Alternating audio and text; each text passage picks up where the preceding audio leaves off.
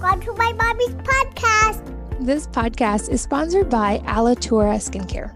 This is a company founded by my friend and previous podcast guest, Andy, who formulated these products to heal after a horrific accident left him with scars on his face.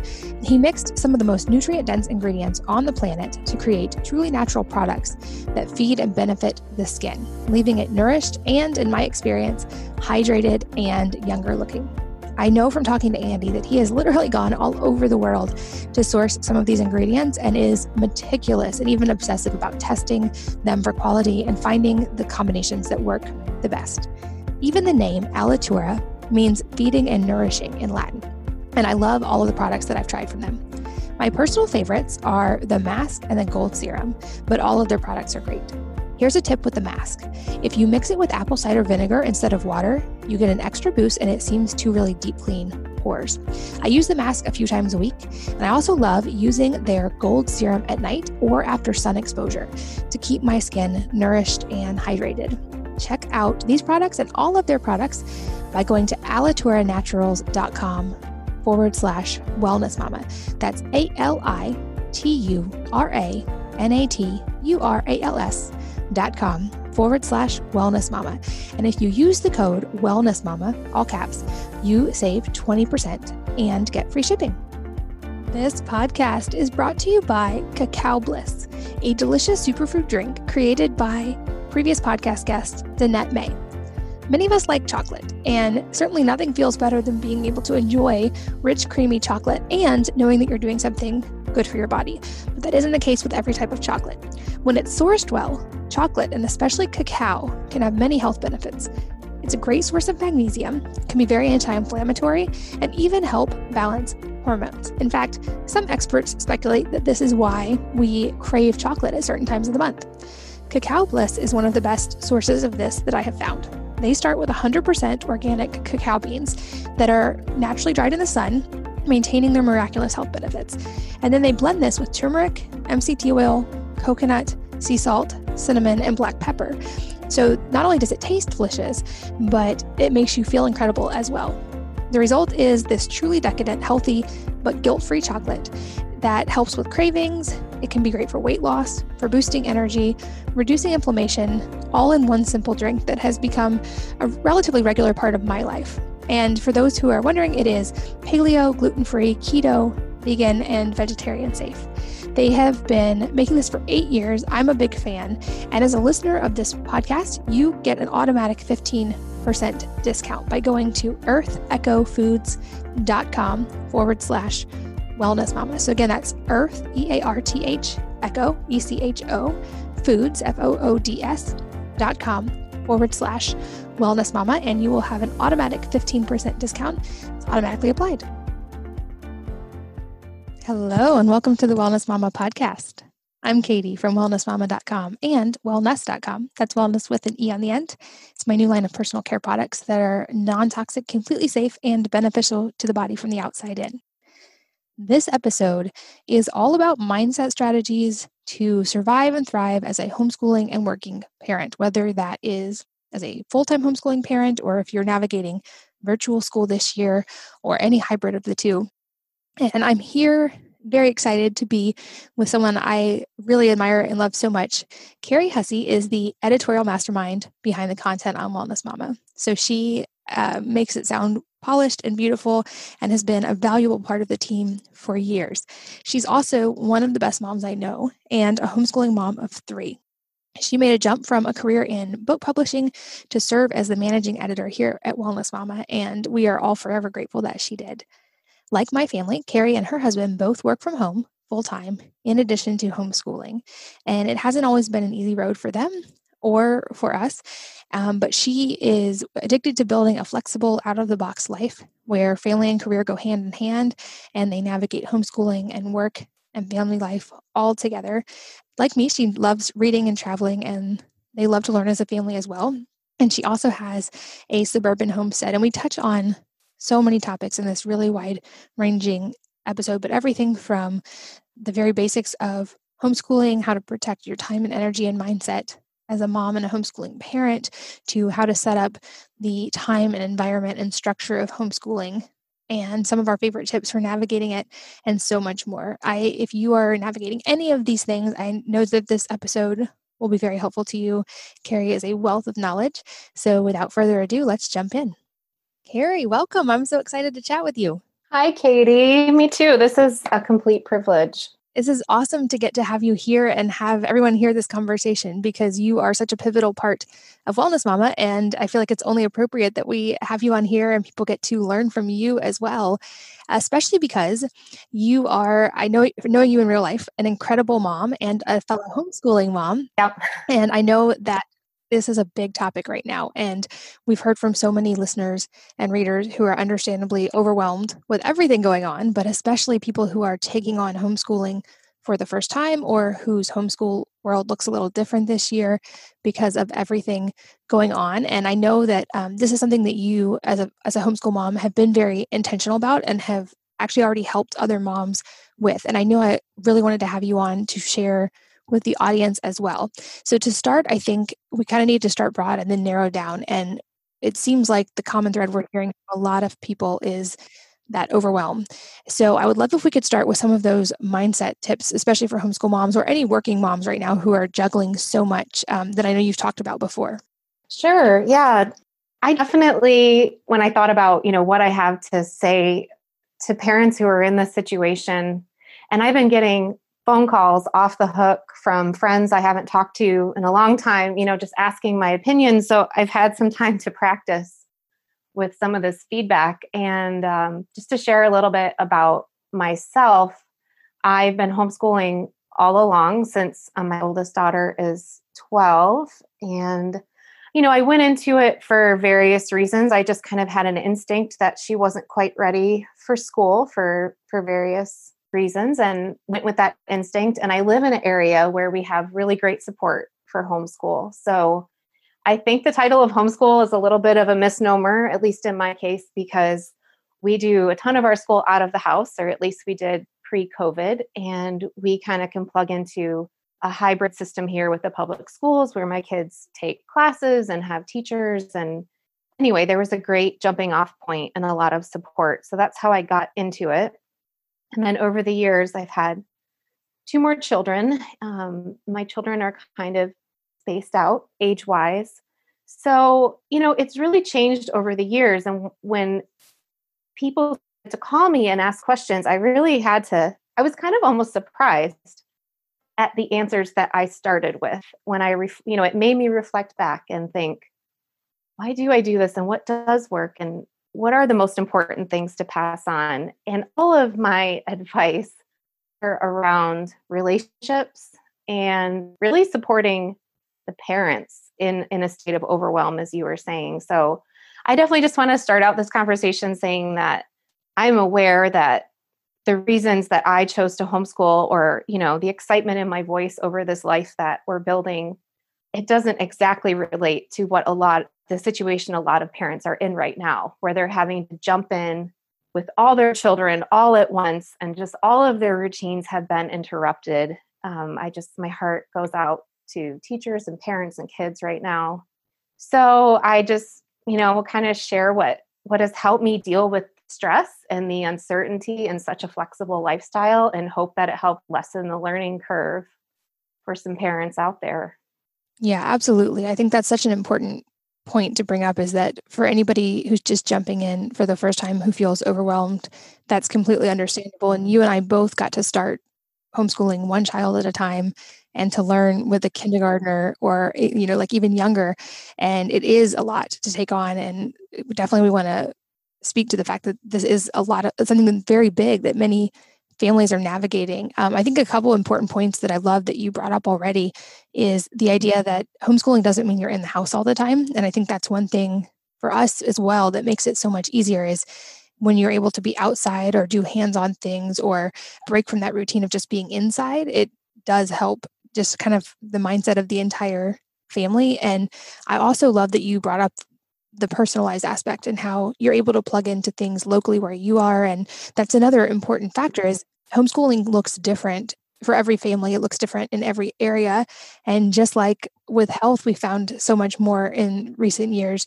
It becomes so personalized and so individualized. It very much is the same with homeschooling. And I think that's another just important thing to keep front of mind as we kind of go through this is even as we speak to the things that we do, there's not even close to a one size fits all approach when it comes to homeschooling. And it's very experimental, and you're going to find the things that work best for your family. And you shouldn't feel the pressure to imitate traditional school environments or to imitate any other homeschool environment when you're trying to figure out the routine that's going to work best for you.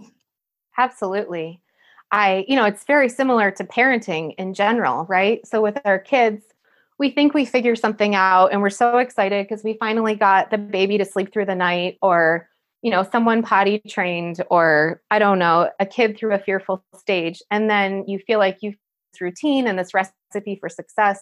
And then 3 months later, the kid's in a different developmental stage and you're going, oh no, I have to figure out a new approach all over again. I mean, all parents, I'm sure, know exactly what I'm talking about. So homeschooling can be very similar in that even the things that work for you, it may not be the same at the beginning of the year as it is at the end of the year, or with one child versus another. So I agree. It's very personalized, which is a wonderful opportunity. And it's been difficult for me sometimes to find my center as a mom and a leader and an educator in the face of, always reinventing. But really, when I think about the skills that our kids need, or that we even need in the workplace today, a big skill is being able to adapt at a fast rate. I think that the world changes so quickly, as we all have seen, and with technology and everything, the ability to learn and relearn and pivot is just really going to be, I think, the currency of the future. So in a way, I feel grateful that our lifestyle is teaching us these lessons now, and we can work on them together. That's such a great point. I think you're absolutely right on that. I think about that as well, as how do you prepare children for a future when you don't really know what it's going to look like? And certainly what I do now as a career didn't exist when I was the ages that my kids are. So we're preparing them for an unknown future.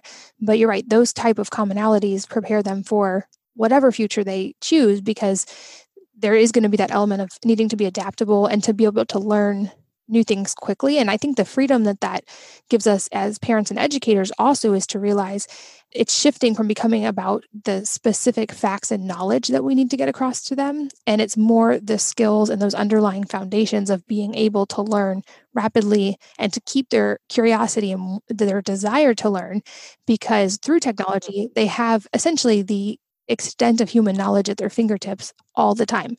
They don't need to memorize key dates or even necessarily memorize how to solve every type of math problem in the world. They need to know how to think through the process of figuring out those things and how to be able to assimilate information and to build on that. And I think you're right. We're trial by fire being given a perfect opportunity to learn those lessons and to model them for our kids right now. Yeah, I'm amazed looking back. I mean, I would just like to start out by saying I haven't always been the world's most successful homeschooler. I think that just like in lots of areas of life, there's a high potential for comparing yourself to others all of the time. I think this is something that we as like women and mothers especially struggle with, probably across the board. And I will look at other homeschoolers who are so organized, or I'll listen to a podcast where, just what they're describing kind of hurts my brain, because I feel like I could never reach that level of organization and planning. To a certain extent, early on in my homeschool journey, felt a bit like a fish out of water among other homeschool families. But I think a lot has changed in the last 10 years. I know even just like Katie, what I've observed, spending time with your family and, seeing how you school. And I'm very inspired by it. It's, very forward thinking and really thinking about the child as a whole person, giving them opportunities for, as you said, just keeping the wonder alive, following interest, moving, being physically active and healthy.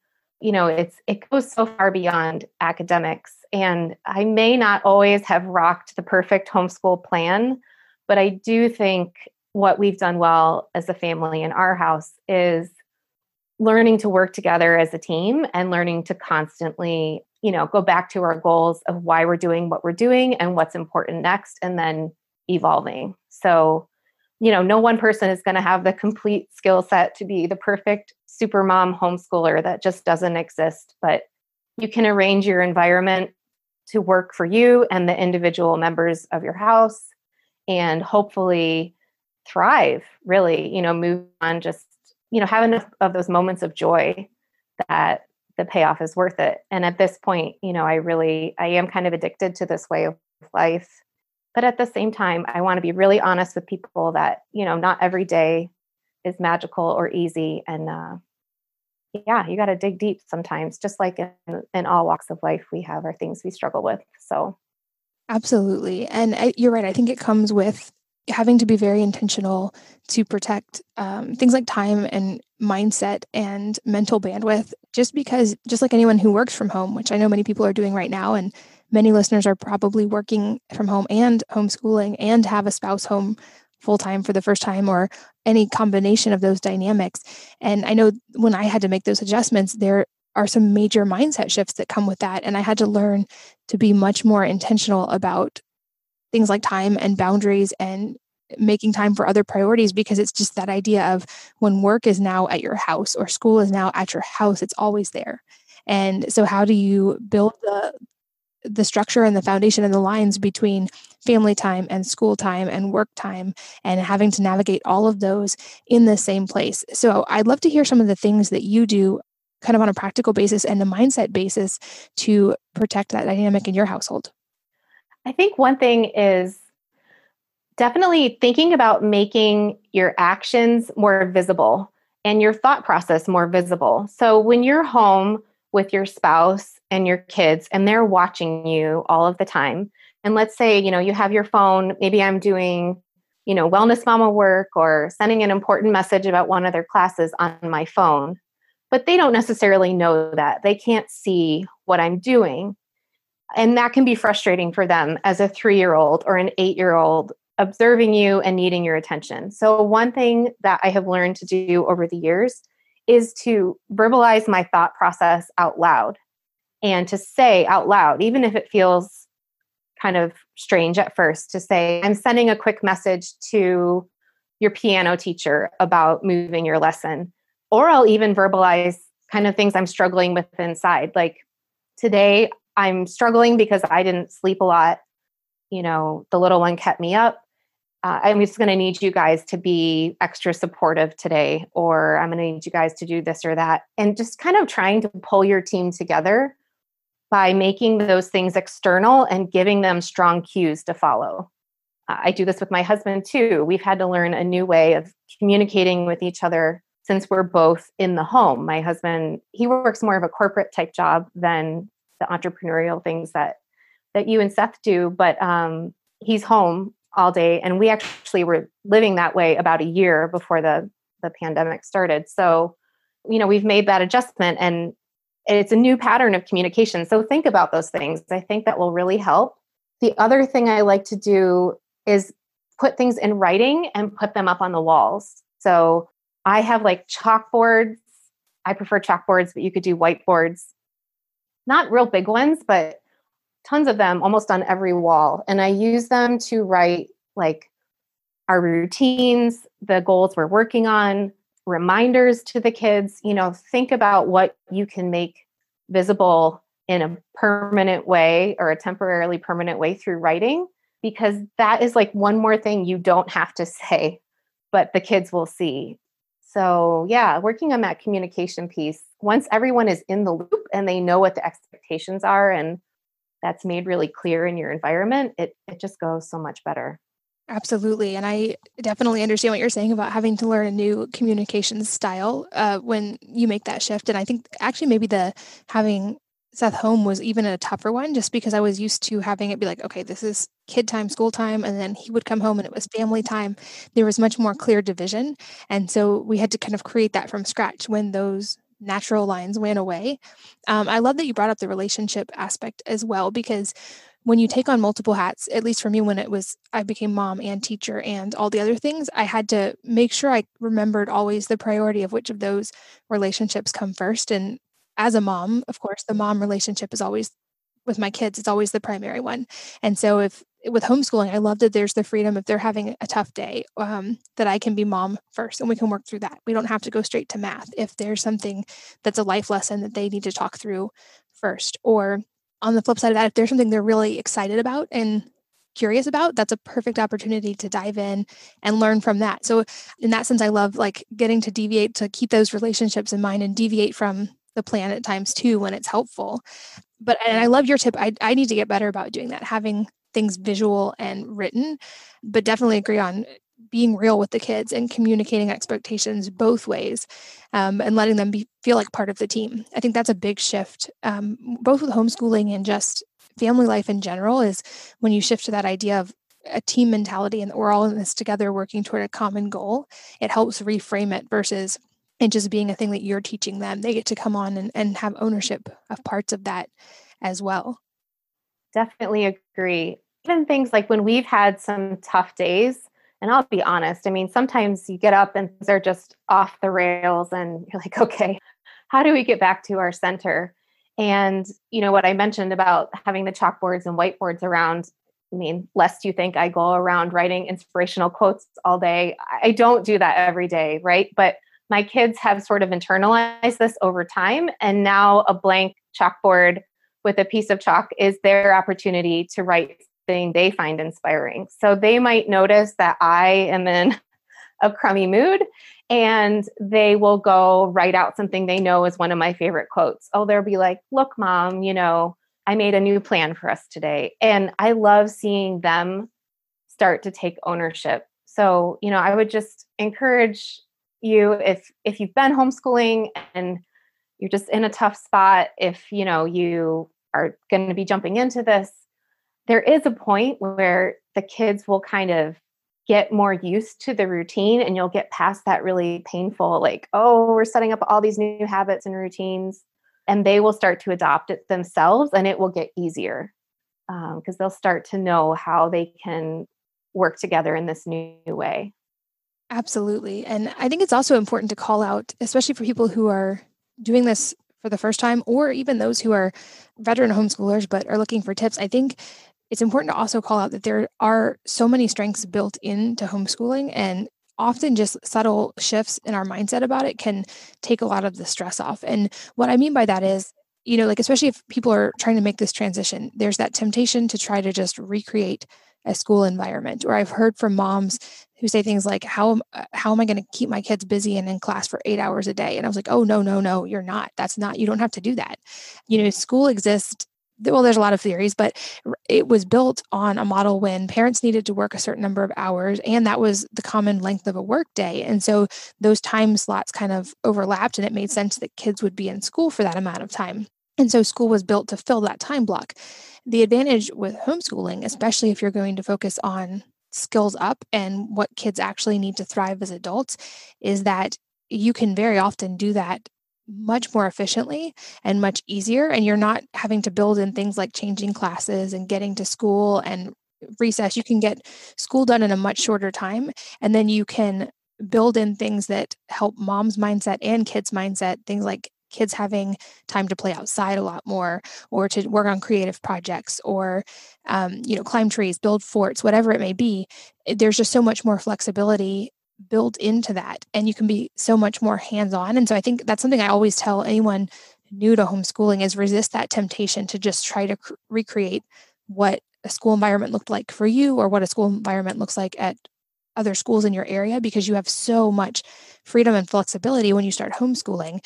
And if you focus on the true essentials that you need to get done from a bookwork perspective, you can build so much more around the hands-on stuff and getting kids outside and engaged. And I feel like they actually learn better that way.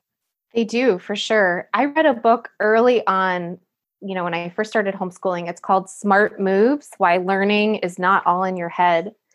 And that was really instrumental in changing, not exactly changing my mindset because I didn't start in the school setting, but making me realize that there are so many things that are learning that we really don't recognize as learning. Like from looking back on my school experience, I was not necessarily thinking about, running outside or riding a bike or planting a garden or, those types of things as learning.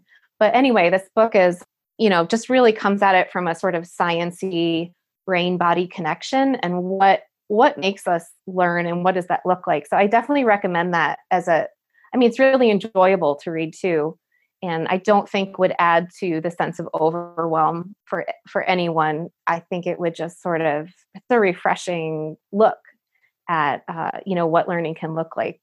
Yeah, that's a great suggestion for sure. I know like one thing I'm working on actually making this a curriculum that I can share with other people. But one thing that was really helpful for me and that kind of revolutionized my mindset and my stress level when it came to homeschooling was that idea that we touched on in the beginning, but of skills up versus knowledge down. So I feel like in a lot of school environments, kids are given all of this knowledge that they're expected to at least be able to recall for testing.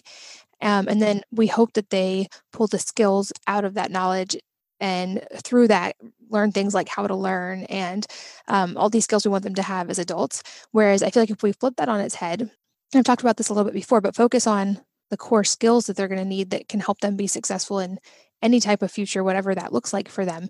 Things like critical thinking and creativity and ability to figure out how to learn anything quickly. And like you said, adaptability.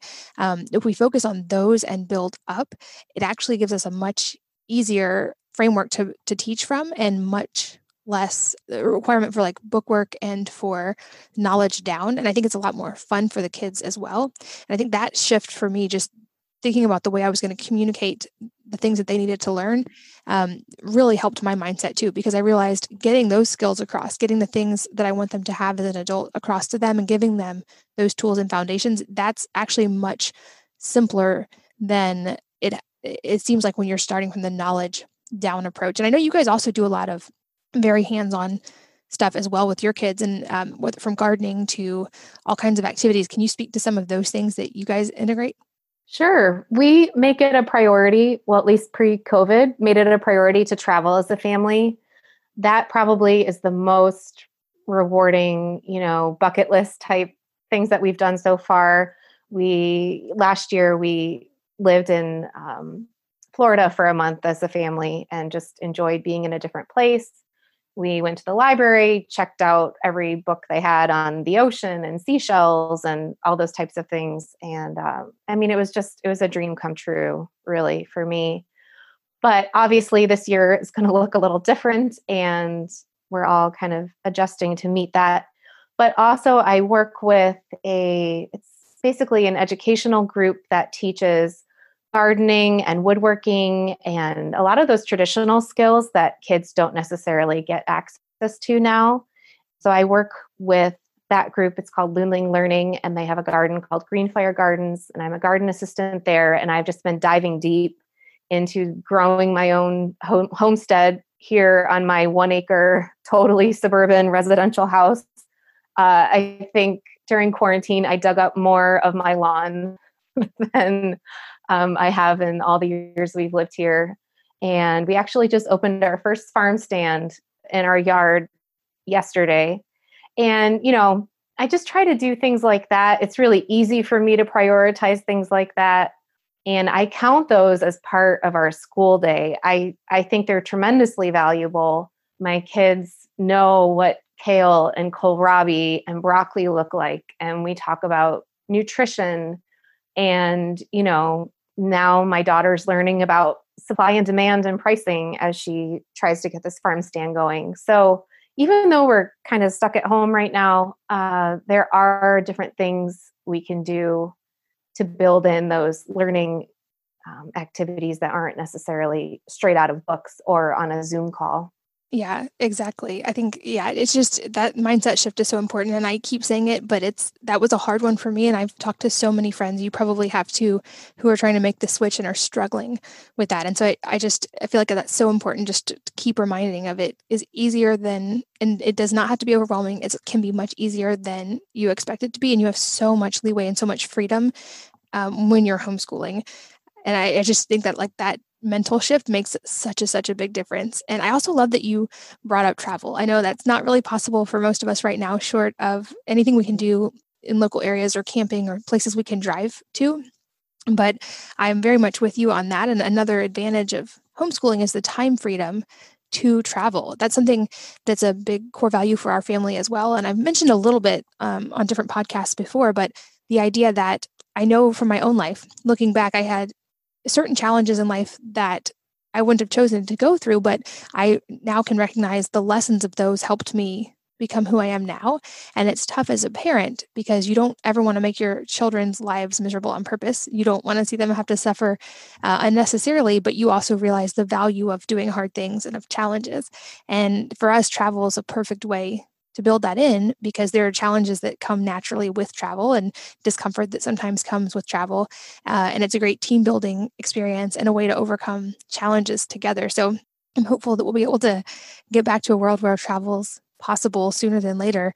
But that also is a good segue into the idea that there are all kinds of alternative types of homeschooling. There's amazing resources for all these different types. I don't claim to be an expert in any of them, except for in most days, I don't even claim to be an expert in the homeschooling I'm doing. But we can put some links for people who are interested in this. But I love that you brought up the travel aspect because there are people who do things like world schooling, they call it, where they are homeschooling full-time and also traveling full-time, or people who live in RVs and road school and all kinds of hybrid combinations within that. We're also now seeing, and I'm hearing from listeners about things like micro schools where families are forming together to create small group schools and bring in either tutors or teachers to help with that transition to homeschooling and also to give kids community, even if it's smaller.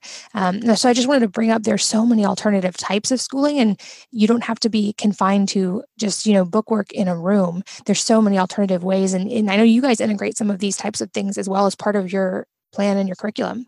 We do. So one thing I'd really recommend, and I think that you've mentioned it on the podcast before, Katie, but it's called Mighty Networks. And you can set up, it's almost like building a website and a social group at the same time, and they make it really easy and it's not too expensive.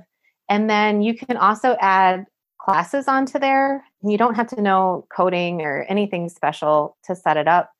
And something about the design is just very engaging. Like it feels like a pleasure to use. So this is a tool that I've started using to build things like, kind of a local gardening co-op group in our neighborhood where we help each other with watering our plants or, keeping up on chores. Because this is one of the things I love to travel, and we have chickens and a garden, and it gets bigger every year. And those two things don't always go well together. So definitely looking to your community and trying to create that and saying, how can we help each other? I've made relationships with a couple of families who live close by and are able to give us that freedom when we travel. And then we do the same for them. So it is possible, even in this strange year, you can set up a virtual group either through, Facebook or try a Mighty Network. It could be as simple as a text thread, but kind of finding who your support community is. And I'm glad you brought up too that idea of support, because I don't want anyone to walk away from this thinking that a homeschool mom or a homeschool dad just does it all on their own. I look at my role as sort of a facilitator of my children's education, and I'm basically setting up the environment to support them educationally. But I am not teaching and doing it all myself. So I am definitely, signing them up for things where there's another teacher, or I'm, finding that person who's just super talented and passionate about science, and they're the ones teaching my kids science because that's not my thing. I hire childcare. I work, close to a full-time job when you put together all my various freelance writing and editing jobs. And I run the local co-op here as well. And, it's a lot. I have to have help in some way. I can't do it all. But what I'm doing is setting the environment, putting those resources in place. Like for me personally, I've tried a couple different childcare arrangements, and I've discovered for myself that what really moves the needle for me is hiring out my house cleaning. And that like rewards me and fills my cup even more than having help with my younger kids. So you've got to kind of experiment and find out what it is that you need to really keep you motivated and supported and sustained as a teaching, homeschooling, working parent. And I wish I had done a better job of that early on. I really didn't start out with a plan for myself and my husband and like supporting the educators first. I feel like the kids will be fine if we're fine. And I would really encourage everyone who's sitting down to pick out their curriculum, and they have stacks of books everywhere and they're all related to their kids and their kids' academic needs. I mean, that's wonderful that we care, but start with a plan for you. There should be things in your plan that will maximize the joys and the things you naturally are talented at or would like to do or would like to learn. Make a plan for those first, and then make a plan for your kids.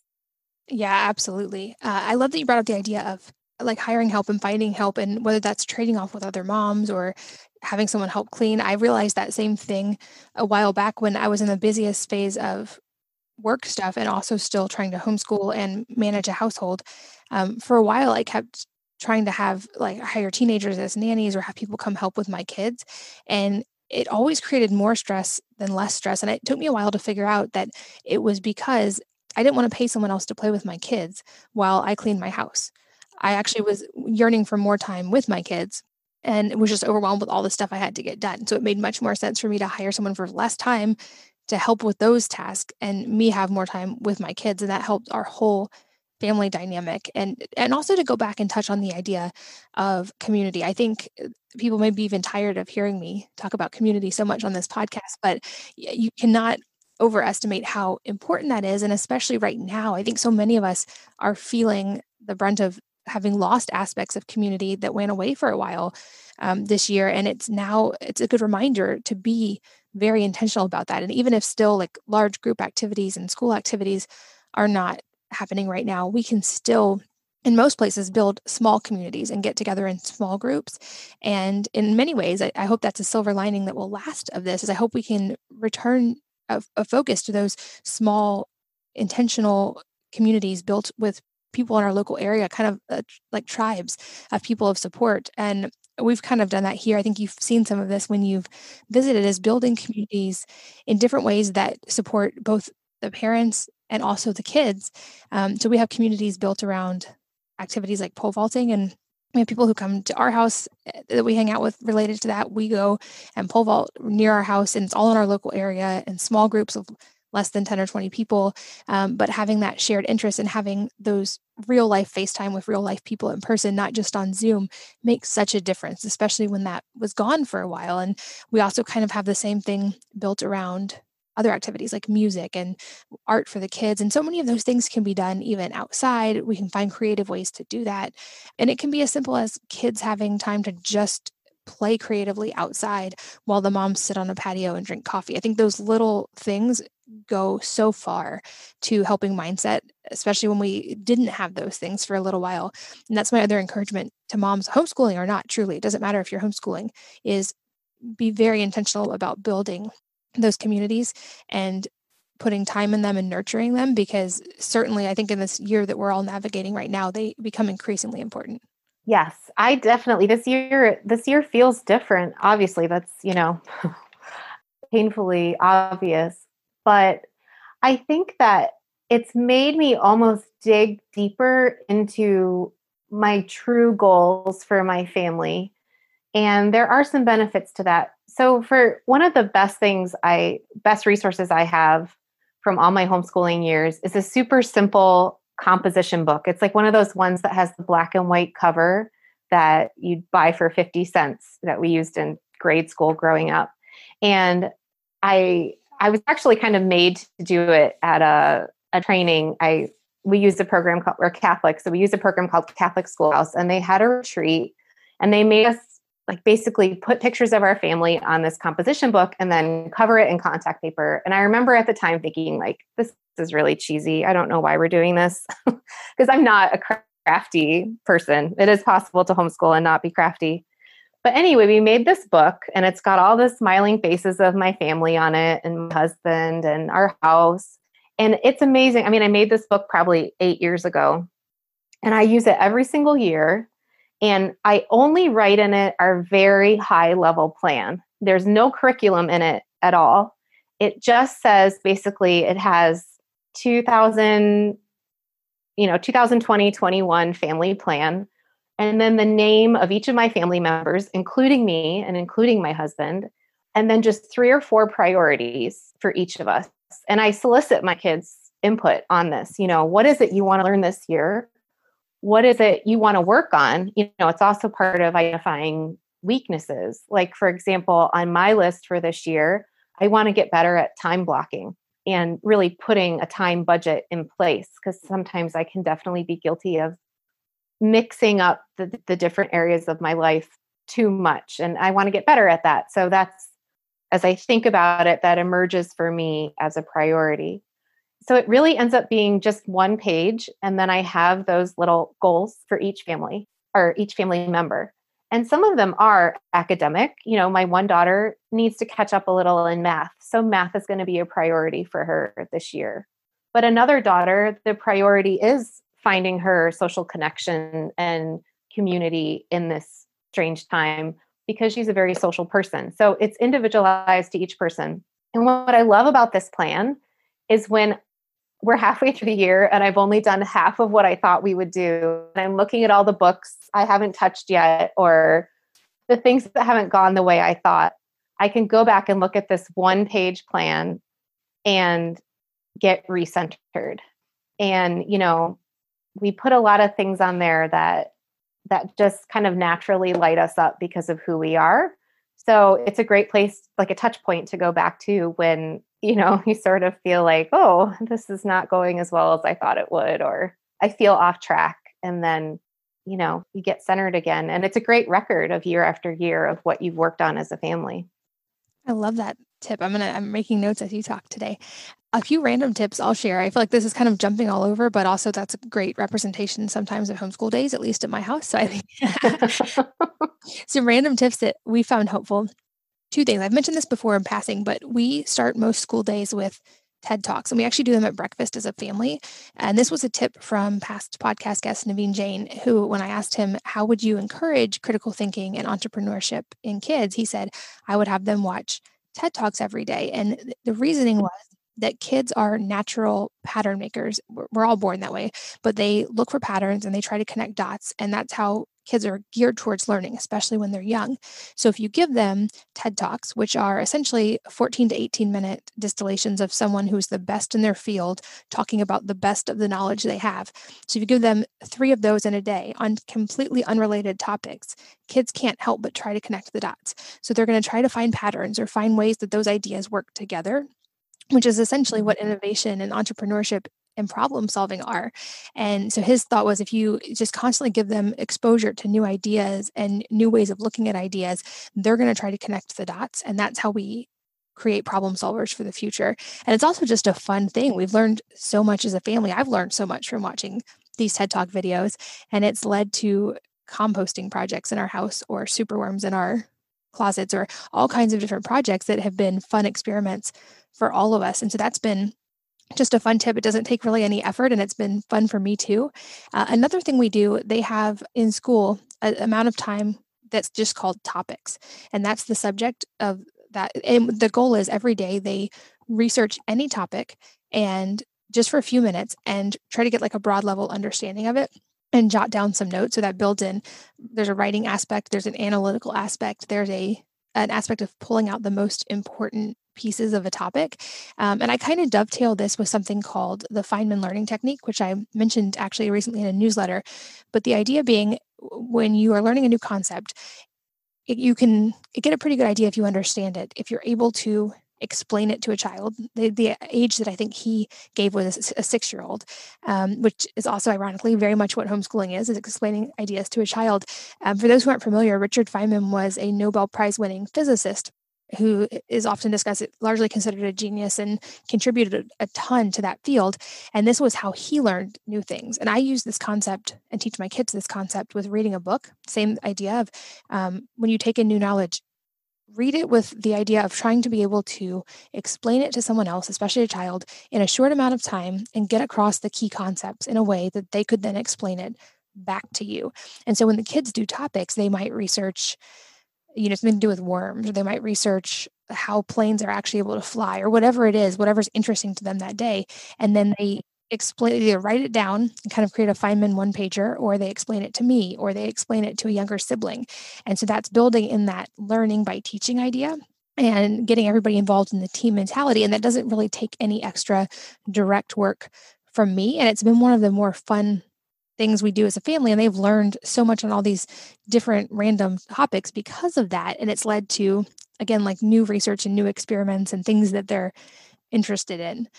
Another tip, again, jumping around, but that I love to bring up is you don't have to mimic a traditional school environment in the way that you teach school physically either. So you don't have to create a room with desks that looks just like a schoolroom. If you want to, cool. What I find works better for my kids, because they all like to be active, is a combination of like chairs that wobble, like the balance stools. I think they're called button chairs. We've had the founder on the podcast before, and things like balance boards and rings and yoga swings hanging from the ceiling, and any combination of things that keep them moving. And I know that there are limitations in many schools that prevent that, but there's some really cool research on how kids integrate information better if they're moving, and especially if they're moving in ways that kind of stimulate the right brain, left brain activity. And so rather than tell kids they need to sit down and be still for extended periods of time during the day, we might be able to teach them more effectively in a more movement-based approach. So whether it's having a little trampoline in the schoolroom, or stools that move, or whatever, or sitting on the floor. Past podcast guest Aaron Alexander said we'd all be a lot better off if we just sat on the floor versus a chair. And with homeschooling, you have the freedom to do that. So just like with the TED Talks in the morning, teaching us to think outside the box, that's my encouragement to other moms, is make it fun and make it what works for you, even down to your environment. Think outside the box. You don't have to make it look like a traditional school. For sure. And you do that so well, Katie. I mean, I've seen, you have like a rope hanging from the, what do you call that, pergola in your backyard. And it's like right where you walk. So your kids like see it a million times a day. And it's just, it's like gym class, but so much better because they're doing it because they want to, and they can repeat it as many times as they feel, ready for that challenge at that time. And then, ring the bell I think you posted on your Instagram about it recently, ring the bell at the top and come back down, so that's a huge goal of mine this year, especially since I think we'll be home a lot more than we have in the past, is implementing some of those things around our house to, promote healthy movement and keep the kids physically challenged. And I think that is such a cool idea.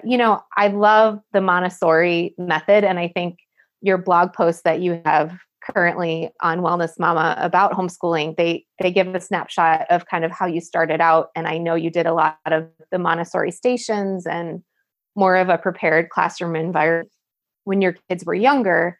But I think the neat thing is you still have a prepared classroom environment, but it's like your whole house. And it's all the things that you just described are, when you give kids access to cookbooks and healthy food and a stocked kitchen, and we've done your kids the kids cook course that you always recommend. When you give them access to things like that, you are preparing the environment. It's just in a different way now that your kids are older and you've evolved as a family. So I think it's really neat. Yeah, I think it's funny too, because I'll call myself out on that. Like the more we've geared the environment towards just constant movement and put like ropes in walkways and rings in walkways and headstand stools in the hallway and all those things, it's had a crossover effect of being really good for me, because I'd never thought to do those things, or I'd have to schedule them or like make right. Half an hour a day to go do that. And now I'm like, I'm walking down the hall, I'll do a handstand. And so it's been, I've noticed the difference in myself as well. And I figure one day at this rate, I might at least get close to their level of all the stuff that they can already do, because kids are amazing when it comes to movement. They are. Yes. I hope that, especially for anyone new at this, that hopefully we're not adding anything to anyone's plate or making it overwhelming. My hope definitely, and I hope what's coming across and what we're talking about, is that this really can be fun, and you're not bound by a lot of rules when you start doing this, and you can make it work for your family. And I think, and have seen in our life, and it sounds like you as well, that it can make you closer as a family and build that team mentality and have so many beautiful moments. Not to say it will not be an adjustment, especially if it's new. It absolutely will be, but there can be so many beautiful moments within that. And I think we should also touch on that, the idea of the minimum effective dose of this. And we've mentioned it in passing of focusing on the essentials, but you and I have both had to homeschool through times that were less than optimal. For me, like the worst parts of Hashimoto's or being pregnant while having Hashimoto's and being so tired. I had days where I would put my little ones in a room with toys where I knew they couldn't choke on anything, and I would sleep in front of the door so they couldn't get out. And I was just so tired. And I know that you've also had to maintain homeschooling and family life during circumstances that were less than ideal. So any tips that you would share for maintaining just the minimum effective dose and when times make it more difficult? Yes, definitely. This has been a really helpful concept for me. So I did homeschool during some difficult pregnancies, and I'm pretty much bedridden through a lot of my pregnancies for various reasons. It's just, the way it is for me.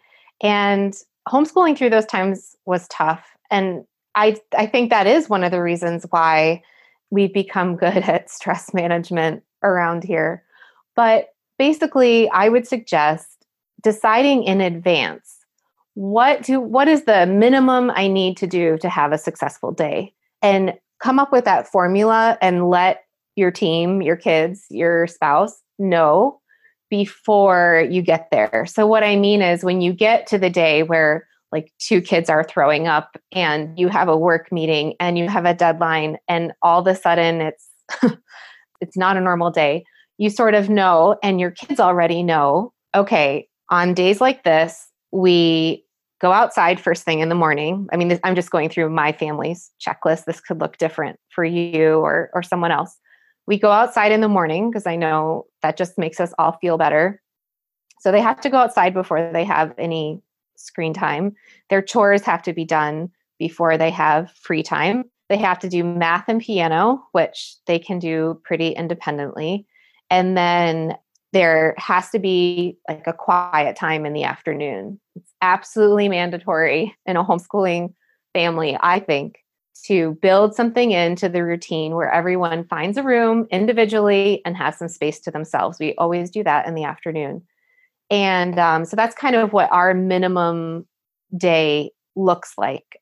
And I think it really helps to think that through in advance, so you can just say like, okay, guys, it's one of those days. Here's our plan and here's what we're going to do.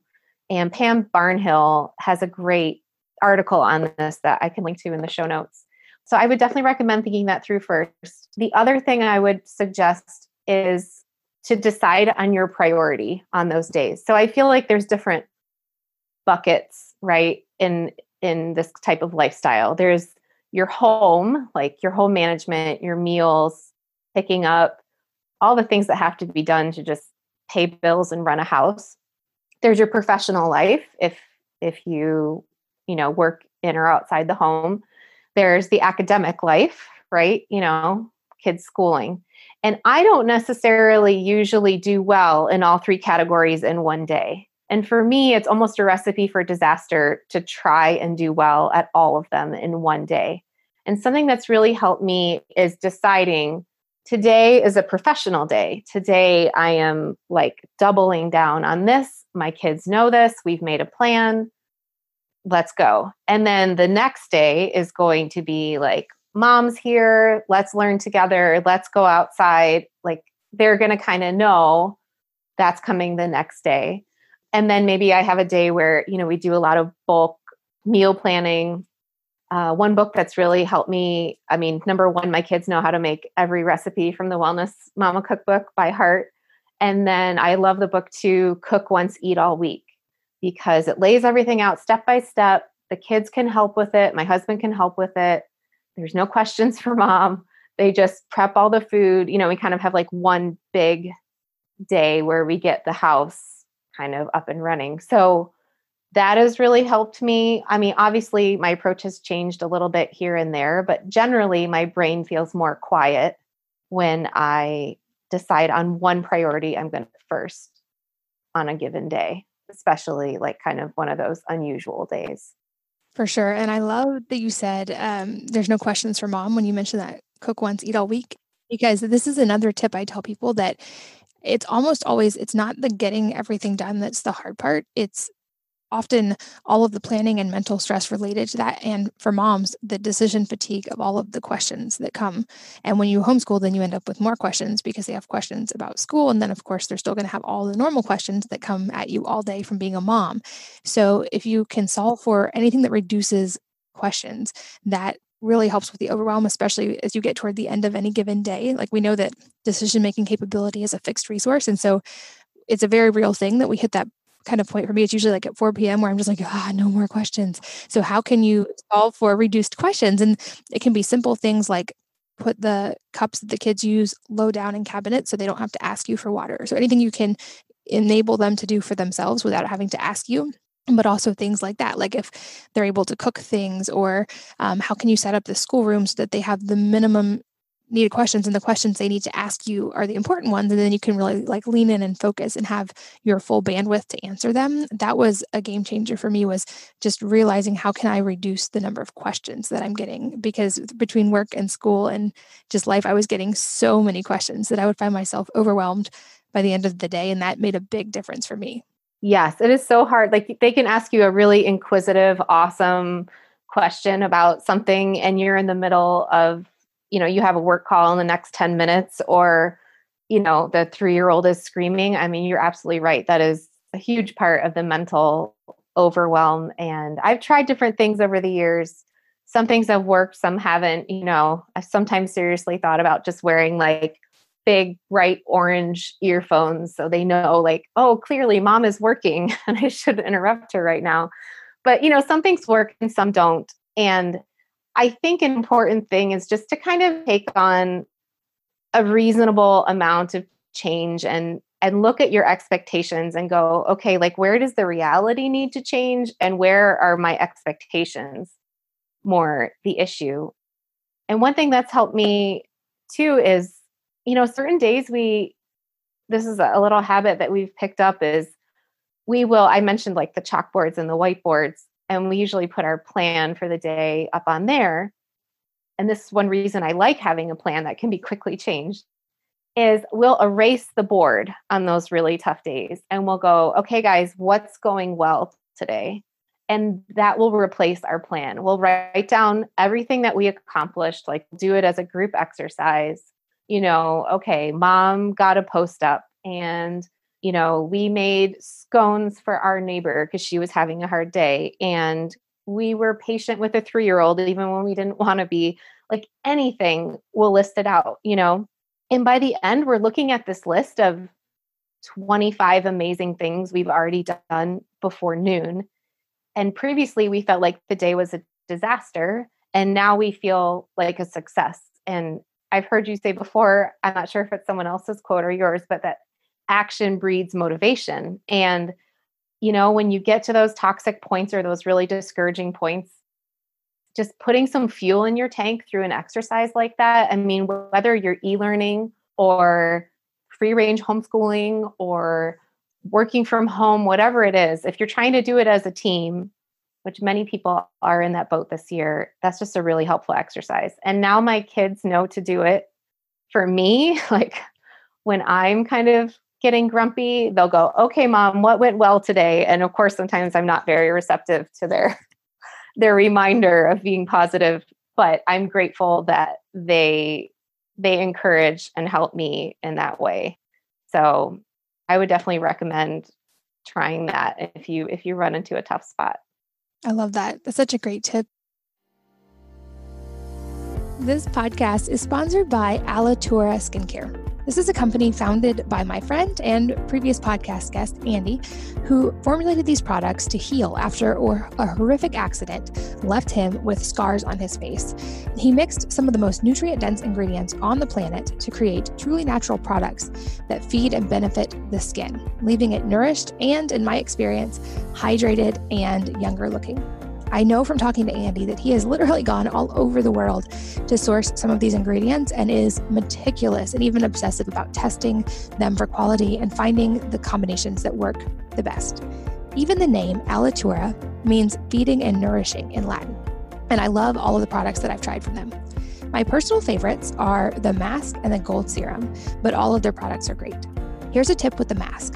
If you mix it with apple cider vinegar instead of water, you get an extra boost and it seems to really deep clean pores.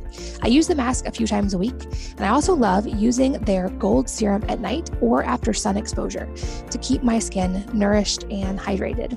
Check out these products and all of their products by going to alituraturals.com/wellnessmama. That's ALITURANATURALS.com/wellnessmama. And if you use the code wellnessmama, all caps, you save 20% and get free shipping. This podcast is brought to you by Cacao Bliss, a delicious superfood drink created by previous podcast guest, Danette May. Many of us like chocolate, and certainly nothing feels better than being able to enjoy rich, creamy chocolate and knowing that you're doing something good for your body. But that isn't the case with every type of chocolate. When it's sourced well, chocolate, and especially cacao, can have many health benefits. It's a great source of magnesium, can be very anti-inflammatory, and even help balance hormones. In fact, some experts speculate that this is why we crave chocolate at certain times of the month. Cacao Bliss is one of the best sources of this that I have found. They start with 100% organic cacao beans that are naturally dried in the sun, maintaining their miraculous health benefits. And then they blend this with turmeric, MCT oil, coconut, sea salt, cinnamon, and black pepper. So not only does it taste delicious, but it makes you feel incredible as well. The result is this truly decadent, healthy, but guilt-free chocolate that helps with cravings. It can be great for weight loss, for boosting energy, reducing inflammation, all in one simple drink that has become a relatively regular part of my life. And for those who are wondering, it is paleo, gluten-free, keto, vegan, and vegetarian safe. They have been making this for 8 years. I'm a big fan. And as a listener of this podcast, you get an automatic 15% discount by going to earthechoFoods.com/wellnessmama. So again, that's Earth, EARTH, Echo, ECHO, Foods, FOODS.com/wellnessmama, and you will have an automatic 15% discount. It's automatically applied. Carrie, this has been such a fun chat and hopefully also helpful to everyone listening who is either considering homeschooling or already homeschooling and wanting to just continually improve. I feel like we've talked about a lot of things that you and I both enjoy, and we've both been doing this for a while. But I also want to circle back and make sure we end really practical for anybody who is jumping into this for the first time, especially this year with everything else going on and maybe feeling a little bit overwhelmed. So can you give us a few of your kind of core takeaways and advice for getting started in a practical way? Definitely. It surprised me. The first advice that's come out of my mouth when I talk to friends has been double down on your marriage, your relationships, whoever that support person is in your life. If you've been thrown into working and homeschooling, possibly all together as a family unit, that's a huge change. So get that date night on the calendar, make sure you're making time to talk. And I can't recommend enough a book that I actually learned about on your podcast, Katie. I think it's 201 Relationship Questions by Barry Davenport. I hope I'm saying that right. My husband and I do this for like 5 minutes a night. You ask each other a question and it's on different categories of your life. And it's just a great way to proactively open the channels of communication because you're going to be kind of navigating this whole new world as a family. And then the second thing, just to go back to that idea of making your family vision for the year before you pick your curriculum, I would definitely recommend just thinking about what each person in your family needs as human beings, and then kind of picking like one joy you're going to work into your life and one area you're going to work on, and then kind of make your academic schedule after you assess that. The third thing that usually comes to mind is, start leaning into your morning routine and just start with that. That's something that around August, I usually start working on with my kids. Maybe we're in some lazy habits or we've been staying up late summer nights, and we just kind of start tweaking our morning routine, getting in a little bit more of a schedule, setting the expectations, and doing that bit by bit. And I think the last thing that would be important for families facing this is just to manage change with baby steps and, manage your expectations. I mean, you can go little by little. So as a homeschooler, you have flexibility. You don't have to start in September if you're not ready. One thing that I always do is I start our school year in stealth mode. So my idea is like, if they don't know it's happening, they can't resist it, right? So we kind of start with optimizing our morning routine around August, and then I will add in just math because I view that as their most important subject. We'll just start with math. We'll put that into the routine. We'll get that down for 2 weeks, and then we'll add another subject. And that way you have time for habits and routines to build up and support your schedule that you're trying to keep at home. So that's been a great method for me. You can do that kind of soft start to the school year. You don't have to have it all figured out with a perfect plan the first day of school. You have 365 days to fit in 180 days of school. Use that flexibility. So, I mean, those 4 steps, your relationships, your family vision, your morning routine, and just taking those baby steps and managing change has been really helpful to me, and I hope helpful to a lot of the parents out there. Ultimately, I don't know if you agree, but I feel like homeschooling and progress in homeschooling is just like parenting in life, in that it's not linear. You're not always going to move forward and, hit one checkpoint after another. Often you're kind of constantly circling the wagons and readjusting. So if there's just one thing that's really helped me as a homeschool mom, as a family, it is investing in our mindset. I'd even recommend picking out a piece of curriculum just on that. Maybe you take a class throughout school on mind mapping emotions, or there's the Big Life Journal, or there's some other different books that have really helped us that I can put in the show notes. But learning those skills are going to help you no matter what your walk of life is or what stage of life you're in. They're going to help you personally and professionally. So, just because a day feels like a disaster, it doesn't mean it actually is. Pay attention to your thoughts, recognize the good moments in that day, and then, gather your team together, your family, and, decide how you're going to move forward and how you're going to support each other bit by bit through all the ups and downs. I mean, that's really where it's at to me. I wholeheartedly agree with that. I think such an important point about none of this is linear. And I've definitely had experiences where I thought the day was a complete failure or that I was just at my wit's end. So we adapted and modified and skipped parts and, ate a picnic lunch that was kind of just like snack foods outside, and the kids thought it was the best day ever. And so I think often it's managing our own internal expectations, because often the kids have such a different perception. And if we don't let our stress and overwhelm drag us down, often I feel like if we ask our kids, we're doing better than we think we are. I also think the morning routine piece is so important, no matter what form of school you're doing. Just, I think when you, we've had podcast guests, when you master your morning, you end up in such a better place for your day. And from the homeschool side, I mentioned in passing, but the things that really seem to help dial it in for us are starting with TED Talks and letting the kids, just that seems to get the learning creativity juices flowing. So we'll watch kind of 3 unrelated TED Talks and then talk about them. We'll also try to spend time outside in the morning. Often it'll be my husband and I drinking coffee and the kids out there, and we'll have conversation, weather allowing, or just some gentle movement. And those kind of things seem to help everybody get focused and kind of aligned for the day. And then I mentioned that we have a topic in school called Topics, where they can research anything they want and kind of synthesize it and try to understand the broad strokes of it. And that's another fun one to start, I feel like, the school day with, because it's something that just naturally gets the brain ready to learn. And those are kind of the practical pieces of a morning routine that have helped us the most. Another piece of advice I'm giving this year to friends who are new to homeschooling especially since we are still trying to figure out what this fall is going to look like for every school scenario, is to form a micro community if possible, or a micro school. I've actually seen quite a few friends in various parts of the country doing this, where you're getting several families together and actually hiring a teacher to come teach the kids. And if you can do the same thing without hiring a teacher, if you have multiple parents getting involved, if that's something you're willing to take on. But whether it's for school or just for human interaction, I think that's another important thing we can all be doing, is forming these micro communities of people that we can regularly spend time with that have some kind of common interest.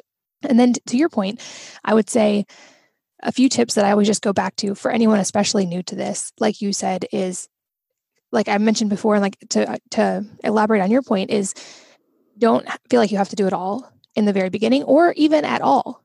Like, use the 80-20 principle and keep the focus on the basics. You can use any curriculum for that. You can use Khan Academy for that. The goal is not to fill time.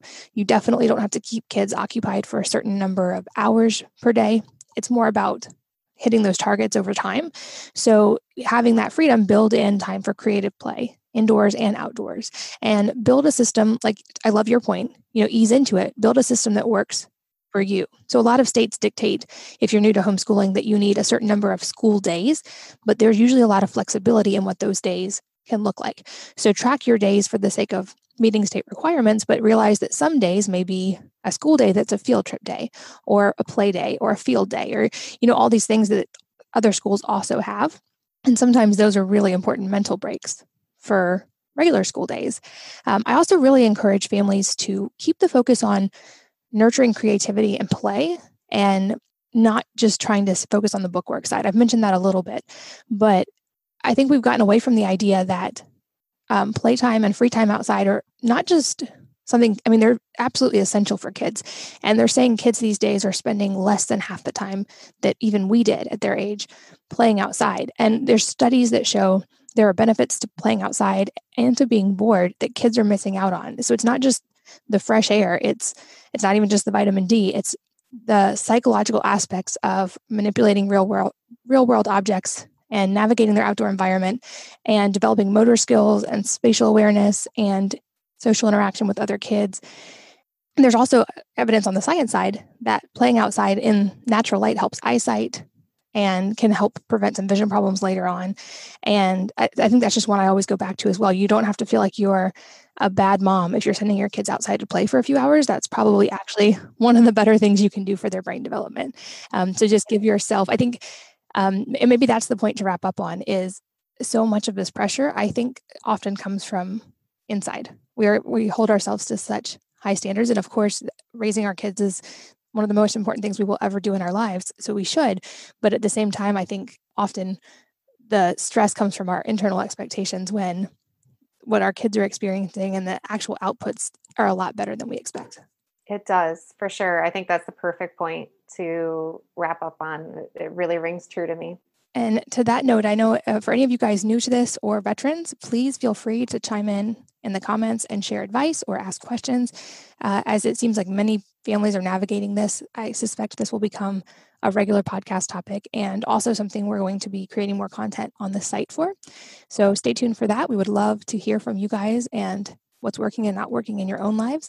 But very grateful, Carrie. Thank you so much for spending time today and for sharing from your years of knowledge of doing this. And I hope this was helpful to many of you listening. Thank you so much, Katie. It was helpful to me too. So thank you for the conversation. And thank you, as always, for listening, sharing one of your most valuable resources, your time, with both of us today. We're so grateful that you did. We're so grateful that you are part of this Wellness Mama community. And I hope that you will join me again on the next episode of the Wellness Mama podcast. If you're enjoying these interviews, would you please take 2 minutes to leave a rating or review on iTunes for me? Doing this helps more people to find the podcast, which means even more moms and families can benefit from the information. I really appreciate your time, and thanks as always for listening.